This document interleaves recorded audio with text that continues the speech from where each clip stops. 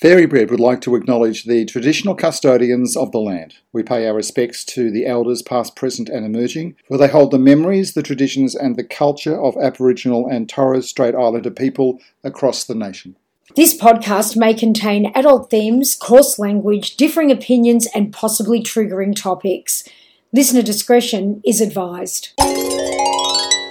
So you're probably wondering who the hell we are. Well, I'm Penny. I'm Brendan. And we're lifelong friends and music fans. So I'm a fag, PJ. And I'm your fag hag. Oh, we can say that still, can't we? Oh, well, I can say it about myself. I don't know that I can say it about anybody else. And we say it with affection, with love, with pride. Absolutely. So this week we streamed Freddie Mercury, the final act from 2021. A couple of years ago it was produced. And every time I know that their subject matter will include HIV, AIDS, and go through the history, and I watch with trepidation that the memories are going to resurface, and it does get to you. And it did happen, of course, with this one as well. Oh, 100%. I started crying probably the first 3 minutes in when Freddie Mercury was doing his warm-up vocals. That I don't know if we should call that warm-up because it is actually part of his shtick and part of the show. That started me off. And then when they started talking about the AIDS crisis and particularly the inception and how so anti-gay everyone, you know, including Margaret Thatcher, shame on some of these people, was so awful. We were losing friends and everybody was so hateful and revolting. So I'm crying then about the friends that we'd lost and what an awful time it was and how frightening it was. People don't realise. I guess that was our first pandemic. We've had COVID as the pandemic since, but that was our real first brush with death. We were young. We didn't see young people dying at such a rate. So I was obviously upset about that. Then I was crying about Freddie again, and then crying about how revolting everybody was during the HIV/AIDS crisis. I literally cried for the whole hour and a half of the entire thing. Did you get angry? You were angry? I don't remember being as angry at the time, but I was infuriated by what people had said. But I think also because a lot of it was British newspapers and British television, I don't think that we were exposed to that much. But I do remember things coming out in the 80s like wine glass identifiers, which were little charms you used to put on the stem of wine glasses so that you knew that was yours. I remember Princess Diana at the time saying, it's okay to actually hold somebody's hand and hug them. And hug them. She said that, yeah. And it was, I remember that distinctly and remember being infuriated. I don't remember being that cross because we were in the midst of it at home and we were losing people.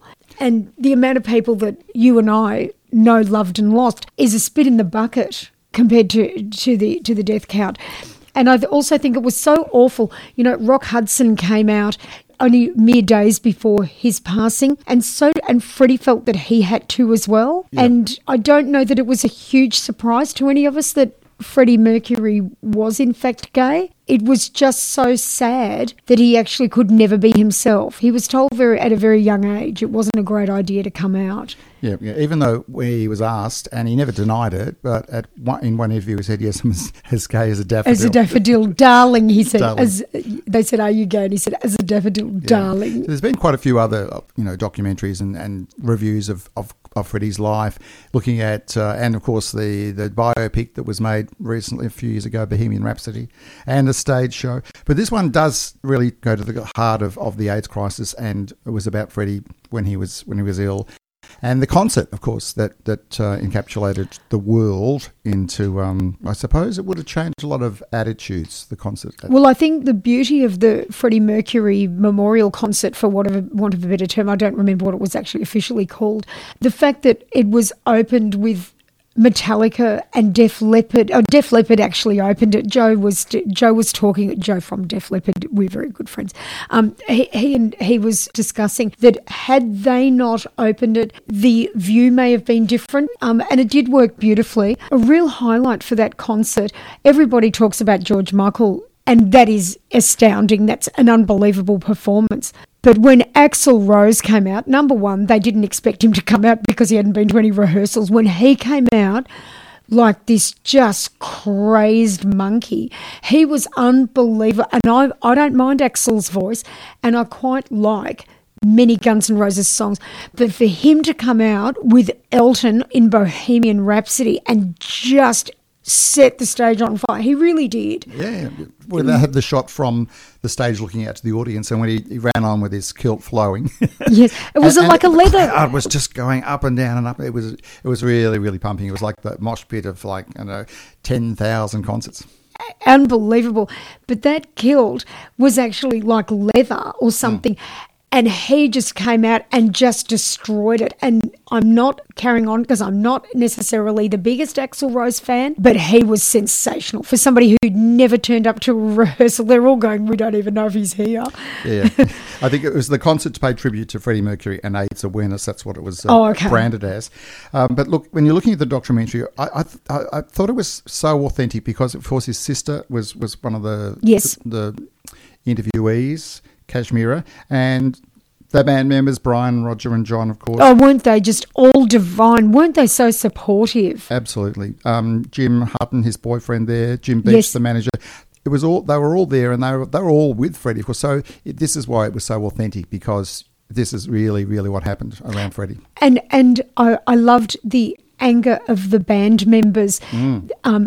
And that it wasn't venomous and it wasn't vitriol, but the anger they had towards the way that not only their band member, but their actual best mate had been treated. And we lived through this time, so we can actually remember it. And it upsets me terribly. But we can actually remember these times and and the wine charms that you put on your wine glass so nobody would go anywhere near your things, and that, they brought out dinner sets, which were all different. So you had the yellow plate and the yellow bowl and the yellow cup. And I think because it was originally a gay disease, which of course it never was fully gay, but it was a gay disease. Then it was IV drug users and sex workers. I think nobody jumped on it like they did with COVID-19. They jumped on COVID-19 because that was affecting the mainstream population. This was affecting a group which was, in a lot of cases, closeted and perhaps seen as, at the time, and I'm not saying it because it's never been less valued by myself, but groups of people that were perhaps seen as less than. Yeah, and here in Australia too, the response to the crisis was a lot better than in other parts of the world. Agreed. Especially in America, when you had Reagan over there who didn't even want to mention the word for Absolutely. years, and so many people died because of it. But we did have a great response with Neil Blewett and Ida Buttrose, who was the head of the task force, so to speak. So we did do a lot better than a lot of other countries. She was our own Elizabeth Taylor. I wasn't Elizabeth Taylor so fabulous. She was at fabulous. the concert, and Liza Minnelli. And no, Liza looked fabulous. Not a stitch of makeup on Liza, and she looked sensational. I've never seen her look that beautiful, and I mean that. And they talked to, most of the performers they talked to, and one of the ones which was really got me laugh. I was smiling. Lisa Stansfield, she's got such a broad accent, and she sings magnificently. And she said, I wanted to talk to the band members about, I think to Roger Taylor, about coming out with a couple of curlers in her hair. I know, and with the vacuum cleaner. And he said, is it bad taste? He said, Dale, we are just bad taste anyway. Which they weren't. I don't think they were. But that was either. a great, and they talked about that controversy too. Brian May talked about they went to America and I Want to Break Free, the video. They wouldn't play it on MTV. Who knew that? But they are so prudish. You know what Americans are like. They I know. They prudish. Pixelate out G-strings and things. I just wanted to head back to Lisa Stansfield for a second. Oh, of course, yes. Because I've got a bit of a bone to pick with her. Put it away, please. Thank you. Been around the world and I can't find my baby. You haven't been all around the world, have you? You really haven't, have you? Hasn't she? Wouldn't she have toured all around the world? She said, but I'm going to find him, and she's still singing that 30 years later. You've either got to give up because your baby doesn't want to be found, or you actually haven't been all around the world. Highlights of the final act. Well, final of course, act documentary. The highlights for me were the sister, Kashmira. She really spoke so well and loved Freddie so much, of course, and so did the family. And when she told the story about how her dad was reading about when Freddie came out and the day before he died and said that he did have AIDS. And his dad was reading the newspaper with tears streaming down his eyes onto the paper. It just very, very, very sad and touching. And he said, I wish it was me rather than him, or words to that effect. I think that's a parent response to something like that. But it's just 100% authentic. And I liked it that it was a little bit, warts and all, like everyone had said. He wasn't perfect, he wasn't this. I mean, to us he was. I mean, there'll never be another. And we say this about many of the people that we've covered who have passed on. But if you look at who was at that concert, there's never going to be another Bowie. I don't care what anyone says. There's never going to be another George Michael. There's never going to be another Elton. There just isn't. I know Elton's still with us, by the way. Oh, right, he is, at time of recording. But you look at these icons and there will never be another. And there is actually, that silhouette pose of Freddie in a statue and that sort of thing. That silhouette, that's Freddie Mercury's pose. When you see Michael Jackson and these other icons, that's who they are, just in silhouette. A couple of other highlights was the Freddie Mercury lookalike in the... Wasn't he fab? In the crowd? I loved him. Actually, I did stop crying when I saw him because he was just gorgeous. And did you have a little smile on your face when those were the days video was being made and Freddie's pussycat vest? Yes. It was good because he had 8 or 9 cats. Yes, he was a cat man. He was a cat man, and there was a couple of photos there with in his final days in the yard, in his garden with his pussycats. Yes. I thought it was wonderful how the lighting that they did on those final music videos actually was able to conceal his Kaposi's sarcoma as well. So you could see it in some of the film, and those films weren't meant to be sort of publicised, but you could see it in some of the sort of home movie style films. But they did the lighting beautifully. And then when he was dressed as the clown, I thought it was I'm Going Slightly Mad, but that was a different clip. You could actually see his hair was actually concealing some of the Kaposi's sarcoma on the side of his face.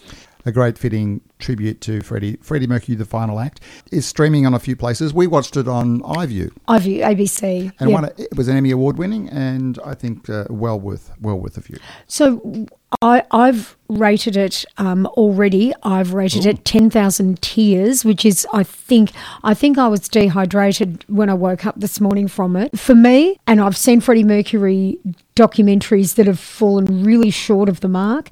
This one, for me, was 10 out of 10, but I cried all the way through it. What did you rate it? Did you rate it 10? Yeah. I've got some What's My Lines, all Queen songs. Some of them are easy. Bicycle. Race.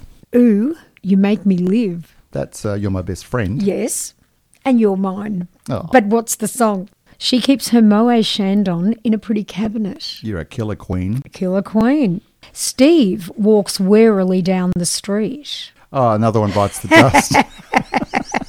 Buddy, You're a Boy, Make a Big Noise. We Will Rock. You got it, yeah, well done. That was a good one. I saw those cogs turning. Is this a real life? Is it just fantasy? And of course, the Rhapsody.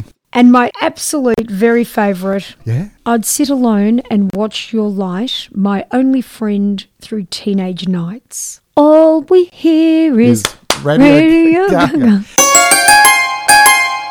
So, Bryn, Yeah. you know when you see something not quite right, Oh, yes. All the time I say those things.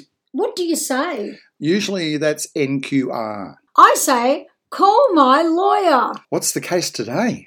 This is the case of get a dictionary. Ooh, I'm intrigued. Okay, so I was really, really upset the other day. I thought, you know what, I'm going to just grab something quick from drive-through.